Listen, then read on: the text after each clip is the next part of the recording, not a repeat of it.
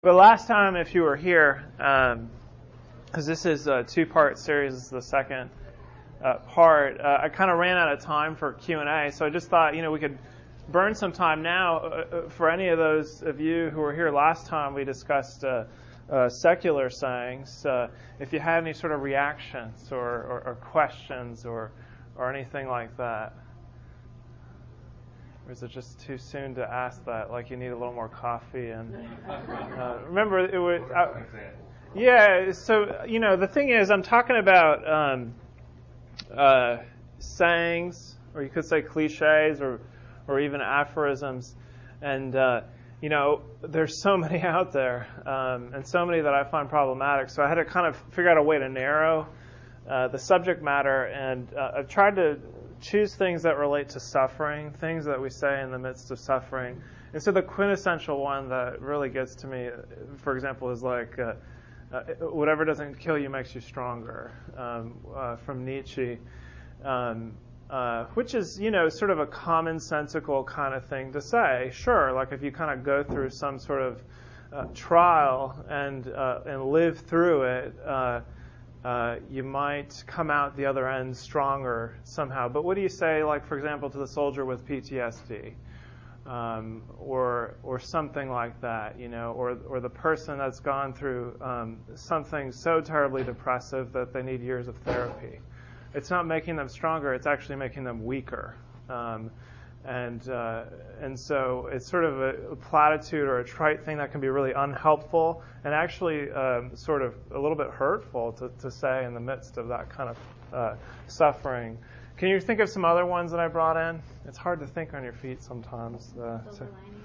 Yeah, silver lining it. Well, that's the thing is, there's a silver lining behind every cloud. The dark storm clouds of our life eventually pass, and then the sun comes out. So that's the silver lining. And to silver lining it is to sort of to provide a platitude in the situation. And often a silver lining platitude starts with at least, right? Well, I had my third miscarriage. Well, at least you can get pregnant. That's terrible. That's like a terrible thing to say. But sometimes people actually say things just as terrible as that. Maybe I'm guilty of it, and I've been victim of it too. You were gonna. Pain is weakness leaving the body. Yeah, pain is weakness leaving the body is a example that you'll hear at sort of like these sort of boot campy kind of exercise things. CrossFit's the quintessential one, but there are others. And your yoga teacher might say it to you too.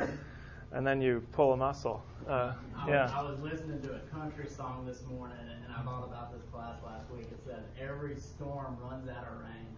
Every storm runs out of rain. It's going to be okay. Yeah, and I mean, to a certain extent, it's true. Don't get me wrong. And that could be sort of helpful to kind of keep in mind sometimes. But in terms of relating with the person that's in the midst of suffering, it could actually be like the last thing that they want to hear. That really what they want is someone to be with them in the midst of their suffering. Something like a hug or a held hand. Just a story, when I did my chaplaincy training at a VA hospital, and mostly at a VA hospital, it's middle-aged and older men, a very minority or female or younger than, say, like in their 50s. A lot of Vietnam vets, especially guys who are kind of either homeless or just don't have stable life situations, and often sort of have this sort of tough exterior, and there's this one guy who was there for a week preparing for open heart surgery, and he was kind of just saying about his own health all these kind of trite platitudes of it only makes me stronger or whatever. I can't remember exactly what he said.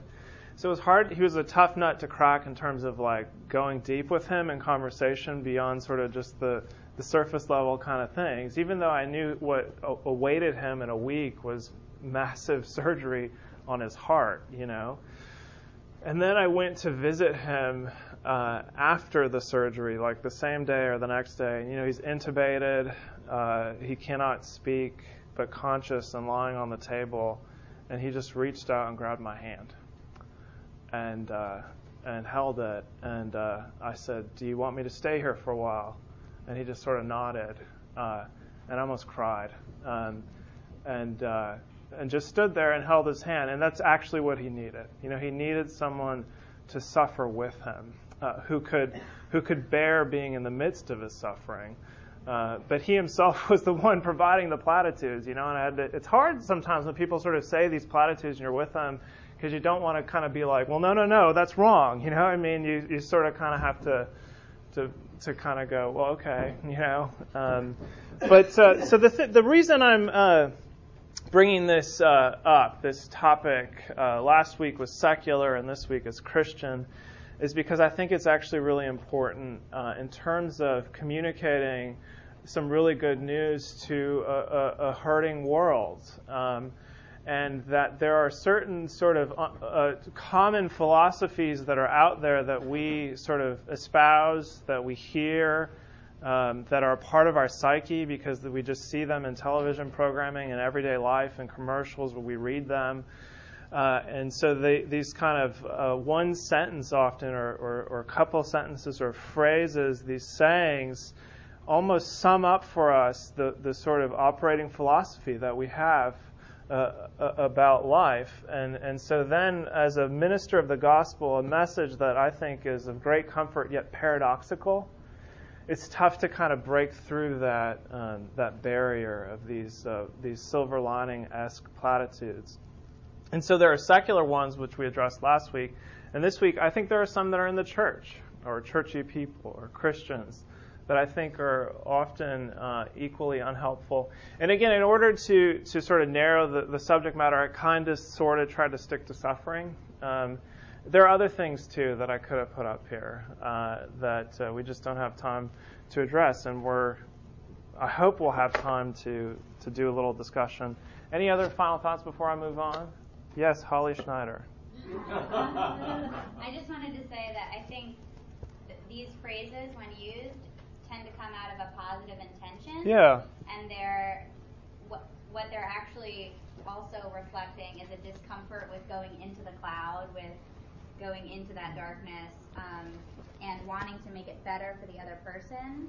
And so, it's not saying that, like, if you've ever said these things, to feel guilty or anything like that. Yeah. But that I think in our faith, it's important to have both the cross and the resurrection. And if you only have one without the other, then we have no hope. But if we have both together, then we do. And I think even in the church, we sometimes see churches that focus only on the resurrection, and it's missing the point. Yeah. Yeah, thanks, Holly. She brought that up last week, that I might just be making a bunch of you feel real terrible about... I had some people be like, I asked him how he was. I'm so sorry. Yeah, right. Like, how are you? I'm fine, which isn't always the truth. And fine's really, what does that even mean? I mean, it's like, I'm fine. I mean, come on. That's sort of, actually has a little bit of a negative tone to it, that we use it with sort of a positive sheen. And so the thing is, we're often just sort of covering up the suffering because it's too difficult for us to bear or to address. It sounds kind of depressive and sad, but I think it's actually helpful to be at grips with our own suffering and the suffering of others. That actually makes life kind of easier to bear, especially with the message of Jesus Christ intervening. So this is just a funny one I put up here that I won't address that has probably little to do with suffering, is bless your heart. That's an example of what God love him, is another one. It means you're an idiot, basically. So before we begin, let us pray. This is the collect that we had a couple weeks ago. Almighty God, the fountain of all wisdom, who knowest our necessities before we ask and our ignorance in asking, have compassion, we beseech thee, upon our infirmities and those things which for our unworthiness we dare not, and for our blindness we cannot ask. Mercifully give us the worthiness of thy Son, Jesus Christ, our Lord, who liveth and reigneth with thee in the Holy Spirit, one God, now and forever. Amen. By the way, just so you know, some folks know, I've been suffering with vertigo. And that's why this band stool's here, And so if last week it was really tough for me, I've been feeling better. So I might not need to use it, but just in case, I don't want to fall down. So, You're still standing. yeah, at least.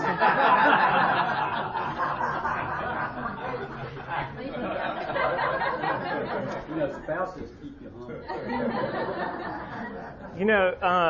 There's the regular thing for late night talk shows to have the host and then the other person.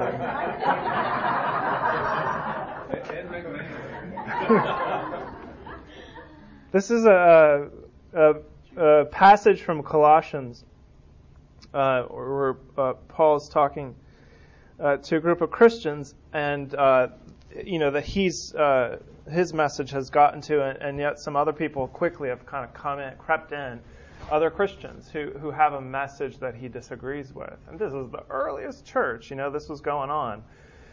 If with Christ you died to the elemental spirits of the world, why, as if you were still alive in the world, do you submit to regulations, quote, do not handle, do not taste, do not touch, referring to things that all perish as they are used, according to human precepts and teachings. These have indeed an appearance of wisdom in promoting self-made religion and asceticism and severity to the body, but they are of no value in stopping the indulgence of the flesh.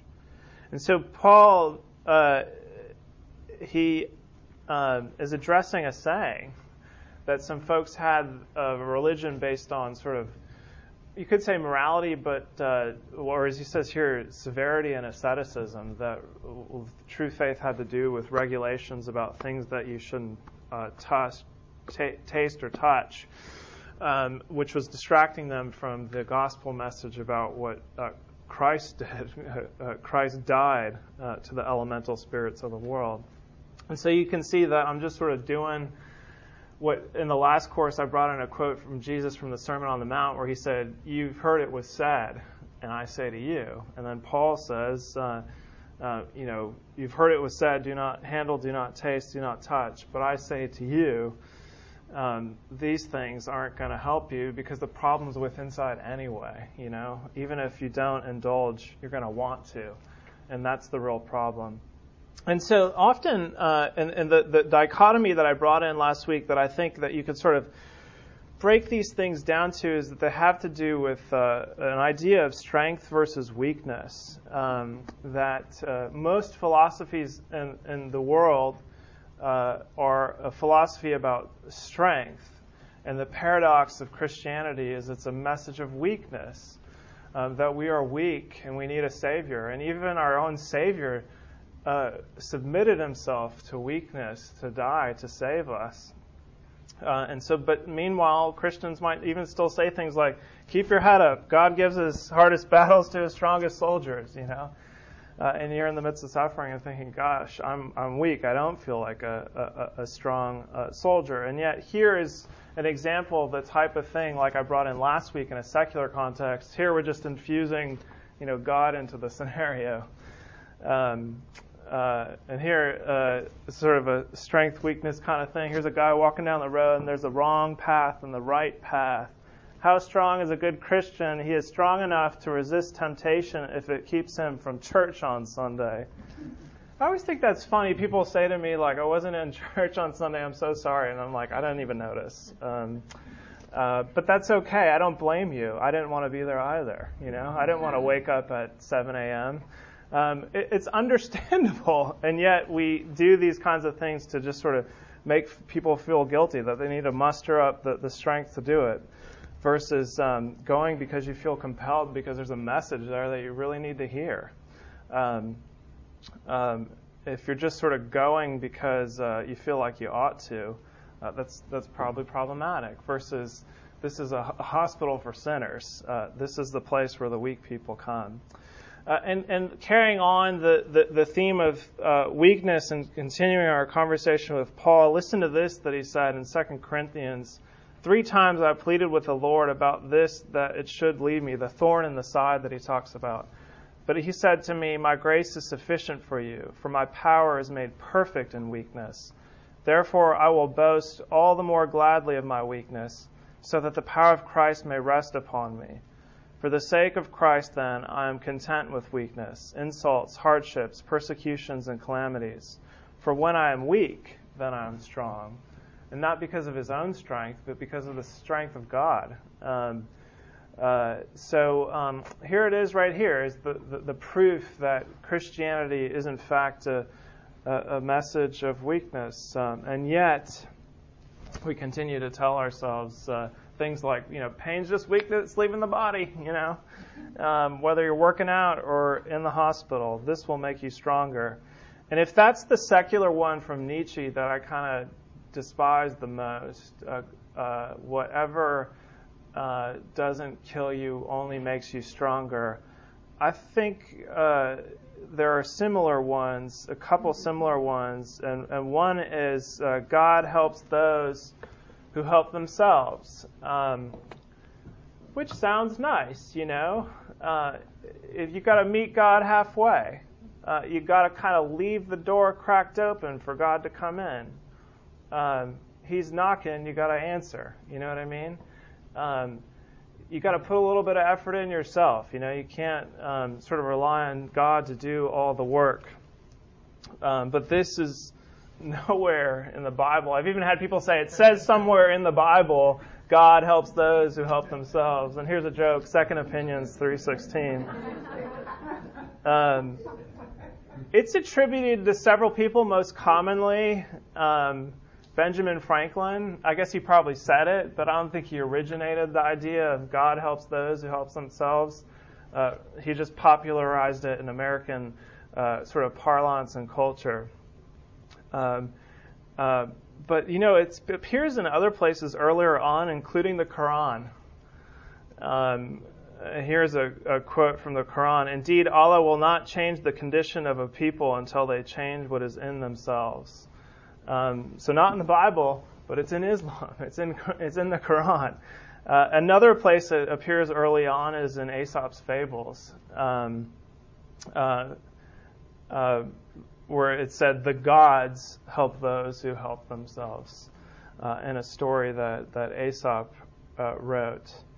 Or you might say that or hear that God helps those who help themselves, but there are other ways that people put it. Another one that I found when I was kind of searching for. By the way, all these things I'm putting up here are called memes, MEMES, which you see like on Facebook or whatever. People put them out there, and if they're putting them out there in social media, that means that these are popular things that people say, or they're going to become popular because they go viral, because people see it and they go, "Ooh, that sounds good."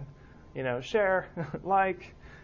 Comment. And so that's really how these sort of pithy kind of sayings are really getting out there in 2015. I'm sorry it's hard to see over there, but this one is, do not ask God to guide your footsteps if you're not willing to move your feet.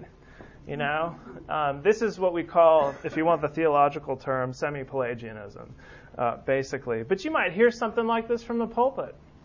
I've heard it both on the very most conservative ends and the very most liberal ends of the Episcopal Church. Something like, from the pulpit, or exactly, do not ask God to guide your footsteps until you're willing to meet your feet. Amen. Gosh, you ready for communion now? It just is so discordant from the good news of God and Jesus Christ, which says, I cannot move my feet. I feel like an amputee, and yet God is going to do the work for you. There was a question here.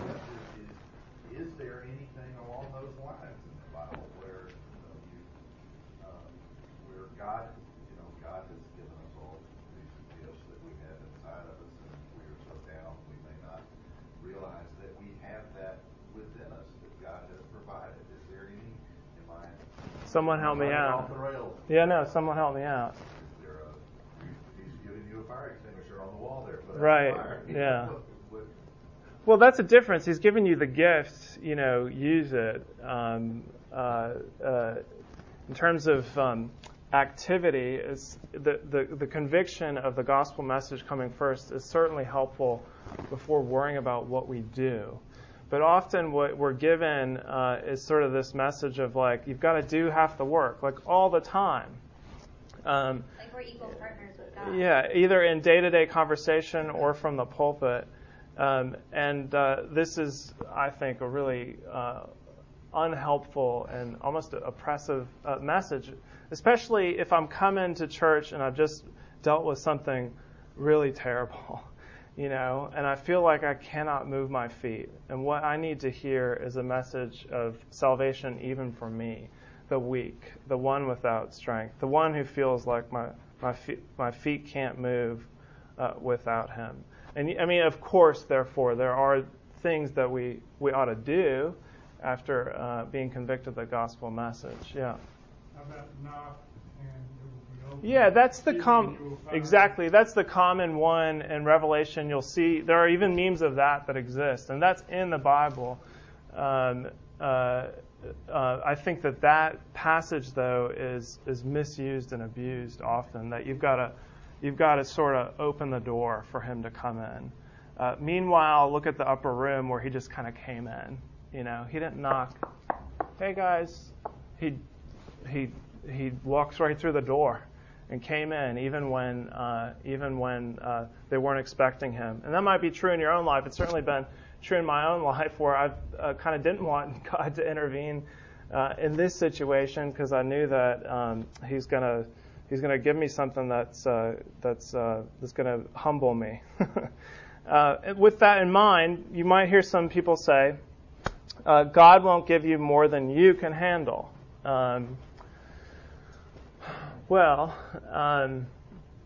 He might actually give you more than you can handle. Or you cannot handle it, so he's going to handle it for you, is where the gospel lies. But again, here is this nuanced place that I think is semi-Pelagianism. God won't give you more than you can handle. He's testing you or only making you stronger, He's bringing you down so that he could lift you up. I think, though, that he might be bringing you down to get rid of the idols in your life.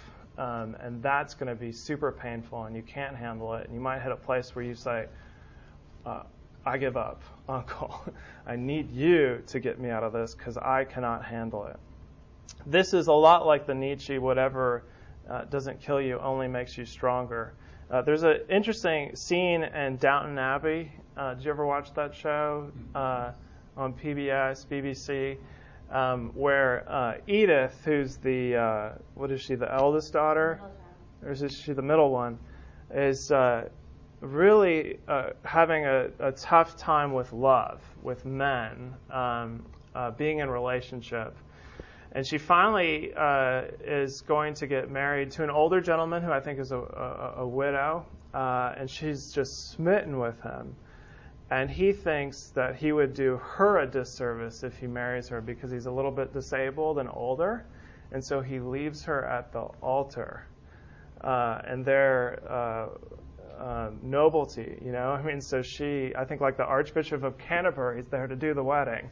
And she's left at the altar. And the mother there, this is her afterwards crying in bed, and her mother comes and Cora says to her, "You're being tested. And you know what they say, my darling, being tested only makes you stronger." And Edith on the bed says, "I don't think it's working with me."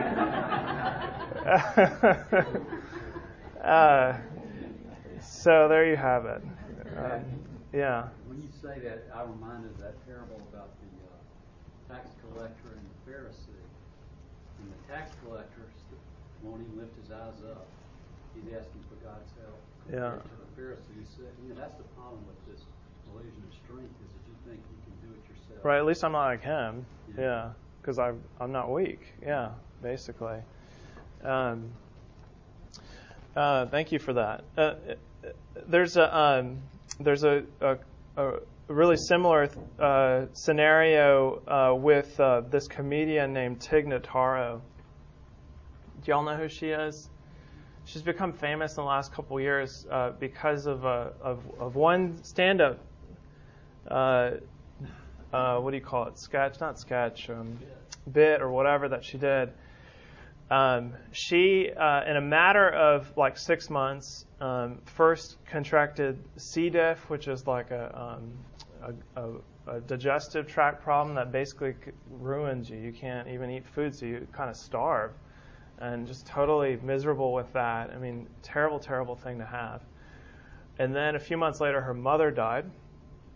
And then after her mother died, shortly thereafter, she was diagnosed with breast cancer. Oh, in between that, she went through a breakup. So all this happening, and she's just got the diagnosis of cancer, and she was supposed, on a Wednesday, and she was supposed to, on Friday, go to Largo in LA and do stand-up comedy. So she had 2 days between the diagnosis and going there. She's, I can't do the act that I've been planning because she's just got this terrible news.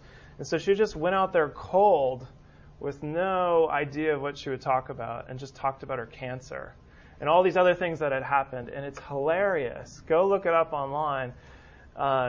She comes out saying, "Hello, how are you? I have cancer. Hello, how are you? I have cancer." And people are kind of awkwardly joking, is she joking? And then they realize, no, she's telling the truth.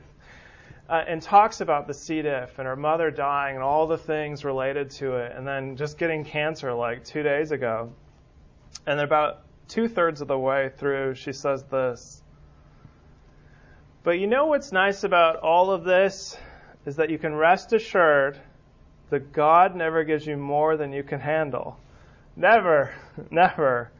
When you've had it, God goes, all right, that's it. I just keep picturing God going, you know what? I think she can handle a little bit more." And then everybody laughs. And then the angels are standing back going, "God, what are you doing? Are you out of your mind?" And God was like, no. I really think she can handle this. "But why, God? Why? I don't know. I just, trust me on this." And that got uproarious laughter because, to think about that, God just tinkering, and especially in that situation of what He's doing is either testing her or trying to make her stronger. Well, maybe if God's at work, what He's trying to do is disabuse her of notions in life that she's staking her claims in to get rid of false idols and things like that. I do think that God brings about pain for those reasons, and a prime example of it in the Bible is with the book of Job, and that's exactly what happens. Yeah, question there. It's really sad to see something like that and realize that these sayings can seem innocent, but really, when somebody hears that and they think that's the gospel message, it's no wonder people reject God all the time who don't get. They have no idea that that's in the Quran and not in the Bible. Right. Yeah. Yeah, and that's a lot of why I'm trying to bring this stuff in here, is just to help you start thinking about these things. I can't bring in all examples, but just to get your radar up for things that people say that are, that's unhelpful. That seems actually contradictory to the good news of the gospel. Another place we often see this is just through using decontextualized verses of the Bible that relate to things like strength. And one that's common is, "I can do all things through Him who strengthens me." And that's true, but the emphasis, taking it out of its context on me being the actor, and coupled with this is probably through some VBS thing or whatever, and that being the theme. You need to see that verse within its context to understand what it's about, that this is about God's activity in your life and not about me being the strong one. Another place in Christian culture that this is common is simply with Joel Osteen. And there are other people like him, but he is the most popular person who, I think, for the most part, almost everything I read or the book covers that I see or things that I see come out of his mouth seem super problematic.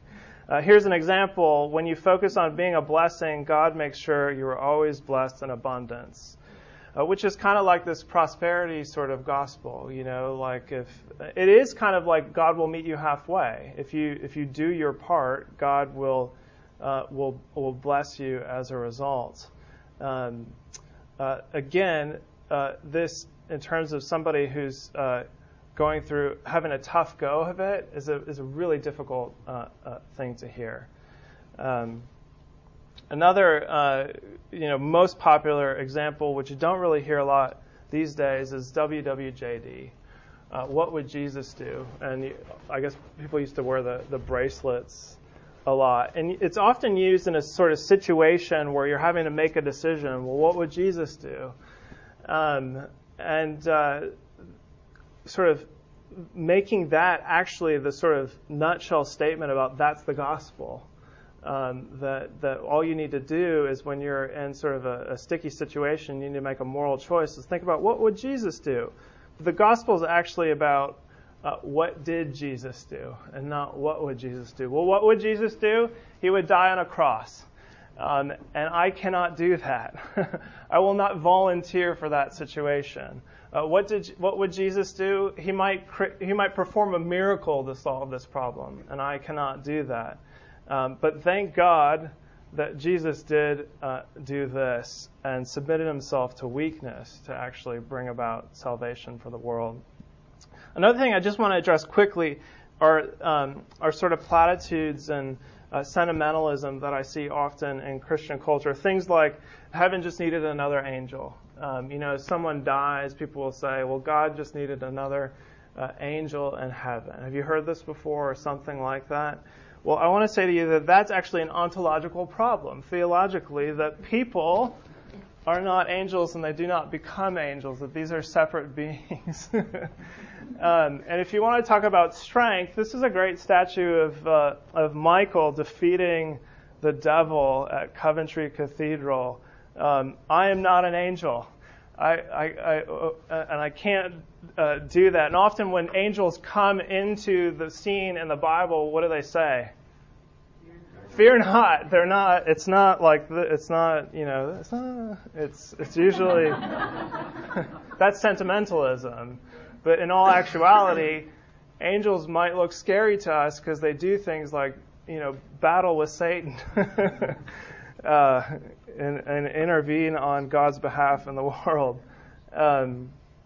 Another one that I hear a lot is the Lord laid it on my heart. And that might be true, that God is calling you to something, but I feel like these are the kinds of things that we say so much to sort of just sort of describe something that's going on that's actually an emotion. That might be more like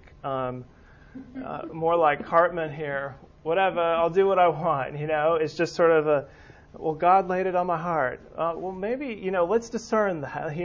Let's think about that for a little while. Maybe we ought to talk to a group of people to figure out if that's really what needs to happen, either in your life or to create a new ministry in the church, rather than saying that the Lord laid it on my heart. Now I'm going into territory that's not necessarily to do with suffering, but just sort of things that we say. And so back to suffering, though, is hashtag too blessed to be stressed. Someone said this to me on the way. None of you. Someone said this to me today, sort of like every day is a blessing or something like that. But I think that's actually whereas last time we did secular sayings and this time we're doing Christian. I think that's infusing Christianity often into the sort of I'm fine. Or, even more so with this one, the more common one that we hear nowadays is I'm busy, right? How are you? I'm busy. But you might say, I'm too blessed to be stressed, because you're actually really stressed out.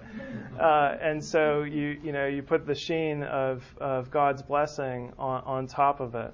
Maybe you are too blessed to be stressed, but I think that we hear it so often that it becomes problematic. It becomes cliche. And it becomes unhelpful for the person who is stressed out. Well, I guess I'm not blessed because I am stressed. Think about that.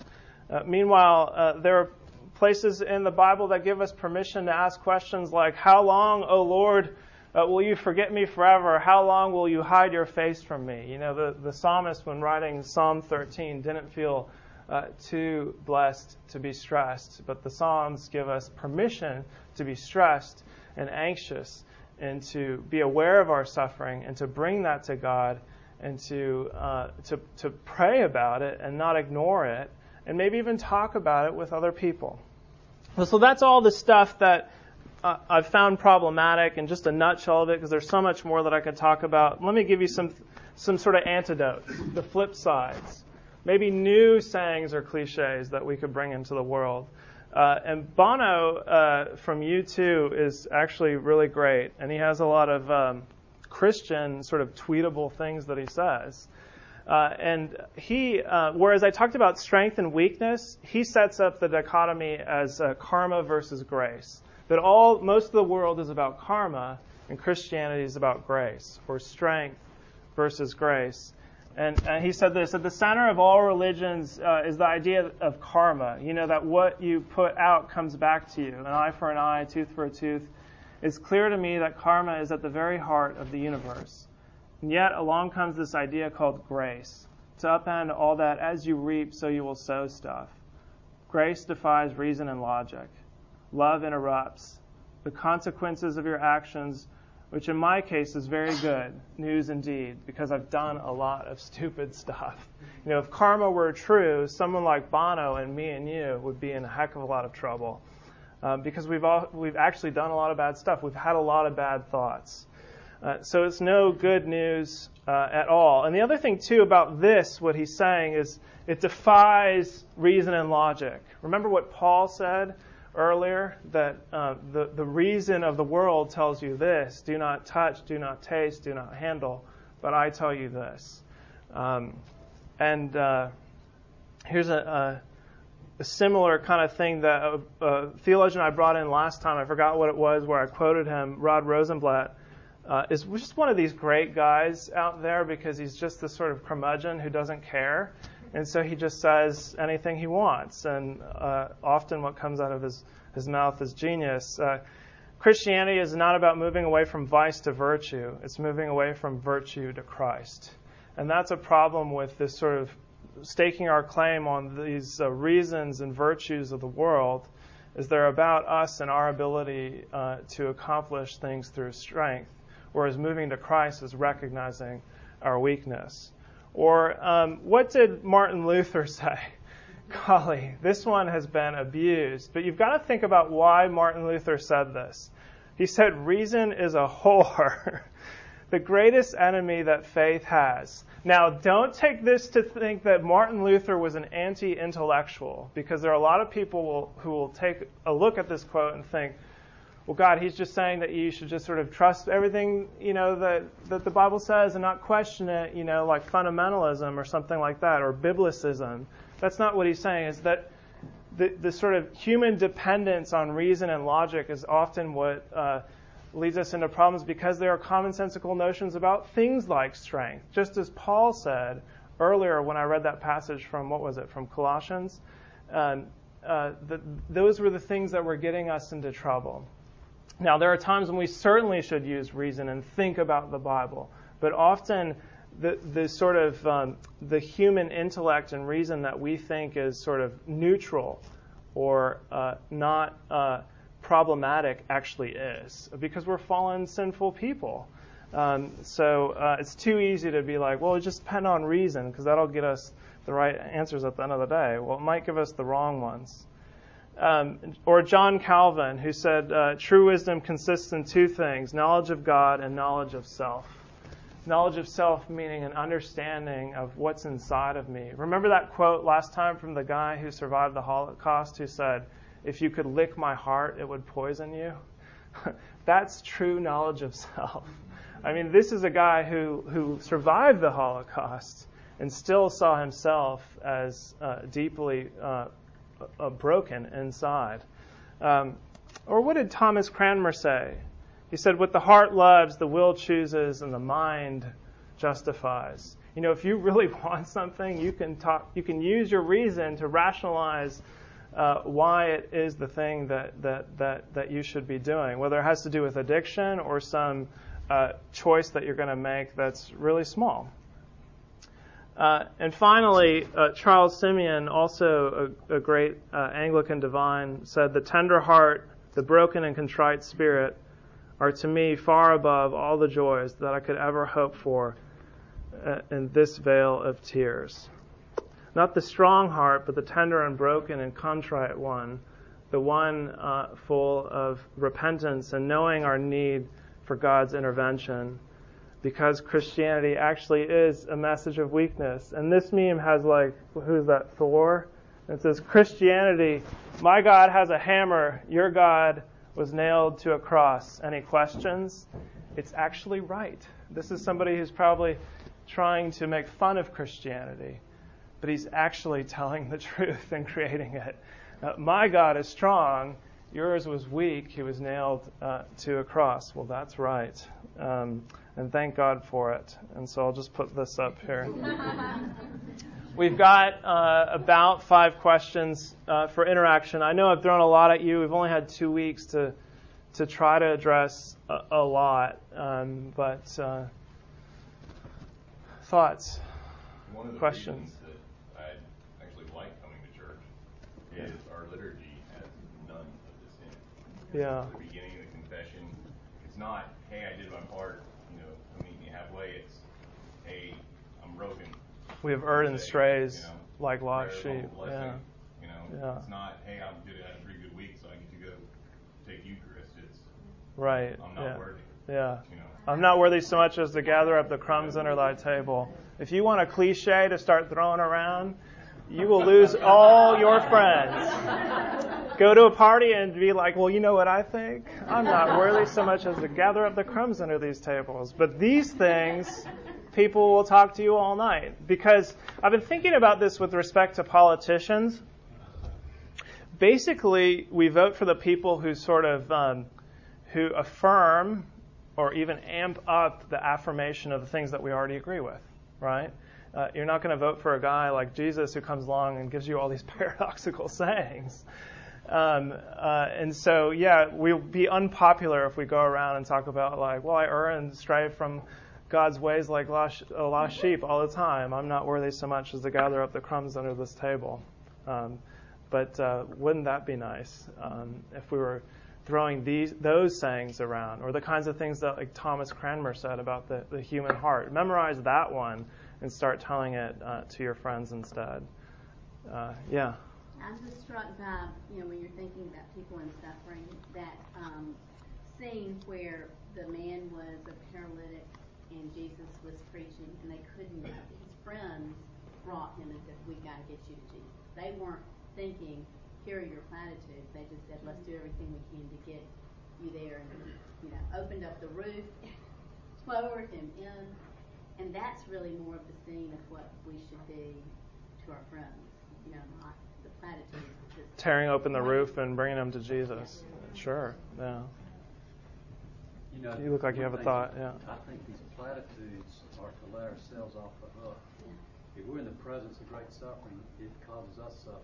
Yeah. And we're looking for that silver bullet phrase that will make them better. That really tries to make us feel better. Yeah, I mean, the truth is often we just kind of don't know what to say. I brought that in last time. There are these great greeting cards out there called empathy cards that somebody created instead of sympathy cards. And they're all just, they're brilliant. Like one of them says, I'm sorry I haven't called, I just didn't know what to say. I mean, what would that be like to receive that card? I would actually be like, golly, that's great. I mean, this person's actually being honest. Or to be in a room with someone who's suffering and to say, I just don't know what to say, but I want to be here with you. That's the person I want in my hospital room when I've got 6 weeks to live. I don't want the person who is silver lining it, either with a secular saying or a Christian saying. To piggyback on that, I feel like so much of it too is just timid spirits, not to be able to feel somebody, especially an unbeliever. I've had this happen, share your brokenness and how God's grace changed my life. I would rather just say it's going to be okay, or that right, sucks, yeah. I'm sorry. But a lot of it though, comes back to the difficulty of what it is to live the Christian life too. I think about the meet me halfway thing. It's so easy on a daily basis to get up in the morning, commune with God, and to be getting into your car with that spirit. Right. And then the world absolutely punches you in the face. Yeah, then you have to drive on 280. Trying to figure out, okay, how does that mindset and how does that spirit work? And so a lot of times, these sayings and everything, you're like, all right, well, I gotta go in. Just gotta muster it up. And meet God halfway. Yeah. You know, I just he's working, but what am I doing out here if I'm not meeting him halfway or whatever other saying you might think about? Yeah, and coming back to Rod Rosenblatt again, that Lutheran theologian that I brought up last time and brought in a quote today. If you want to think about human activity in the equation, he has this, and I don't even think he attributes it to someone else, but I hear him say it so many times. He says, when thinking about God's work in my life, think about somebody who's out in the middle of the ocean on a boat, like a cruise ship, and they've fallen overboard. And they're out in the sea drowning, and someone throws to them one of those rings, those flotation rings on the rope. Now, in order to come back ashore, you've got to do what? You got to hold on to that thing. You got to take your hands and hold on to it for dear life, and then the people up on the boat are going to pull you up. And then when you get up there, what you're going to do is hug the guy who threw the thing out to you and give him a kiss. You're not going to go, look at this hand. This hand did a great job grabbing that ring. And I think that's exactly right. There's a tad bit, but there's a tad bit of effort that we do, when we wake up and say our prayers and things like that. But the better thing to do is not focus on that. The better thing to do is to focus on the life raft that we've been given in God. I saw a hand over here. Yeah. It might not have been mine, but I've learned the hard way that when someone's suffering, typically, whether you say the right or wrong thing, they're not going to listen to you at that moment. They just need for you to be there. Right. Does that make sense? Yeah. So my thought is, what do I say? Yeah. But really, it's not a time to teach a lesson, really. It's really not. Yeah. They're just get down there with them. Yeah, and they might learn the lesson on their own through retrospect and prayer. Final thought. Yeah. What about the expression, you're in my thoughts and prayers?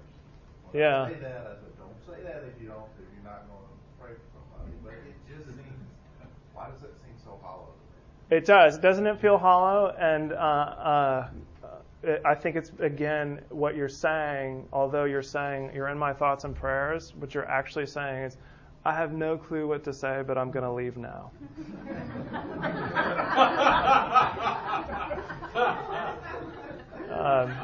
But you'll probably think about them, and hopefully you'll pray for them. And if that's true, then don't feel so bad about it. But the better thing might be, can I have your hand? I'm going to get on the floor and pray with you right now, rather than you're in my thoughts and prayers. It does me no good to hear that, frankly, when I'm in the midst of pain and in the hospital.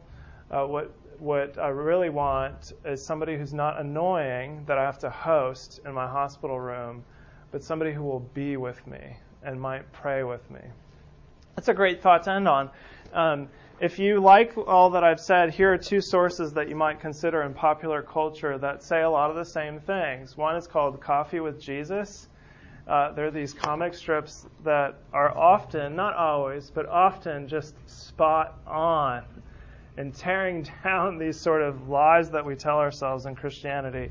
And another one is this guy named John Acuff, who he himself is an evangelical Christian who goes to megachurch, so he has all permission in the world to make fun of evangelical Christians because he's one of them. So this, through humor, both of these kind of continue to address the themes that I did with suffering, but there are so many more. Like here on the cover is the number 106, the side hug. And it says 3 or 4 blessing pats. Sort of, things that are out there. Anyway, go in peace to love and serve the Lord.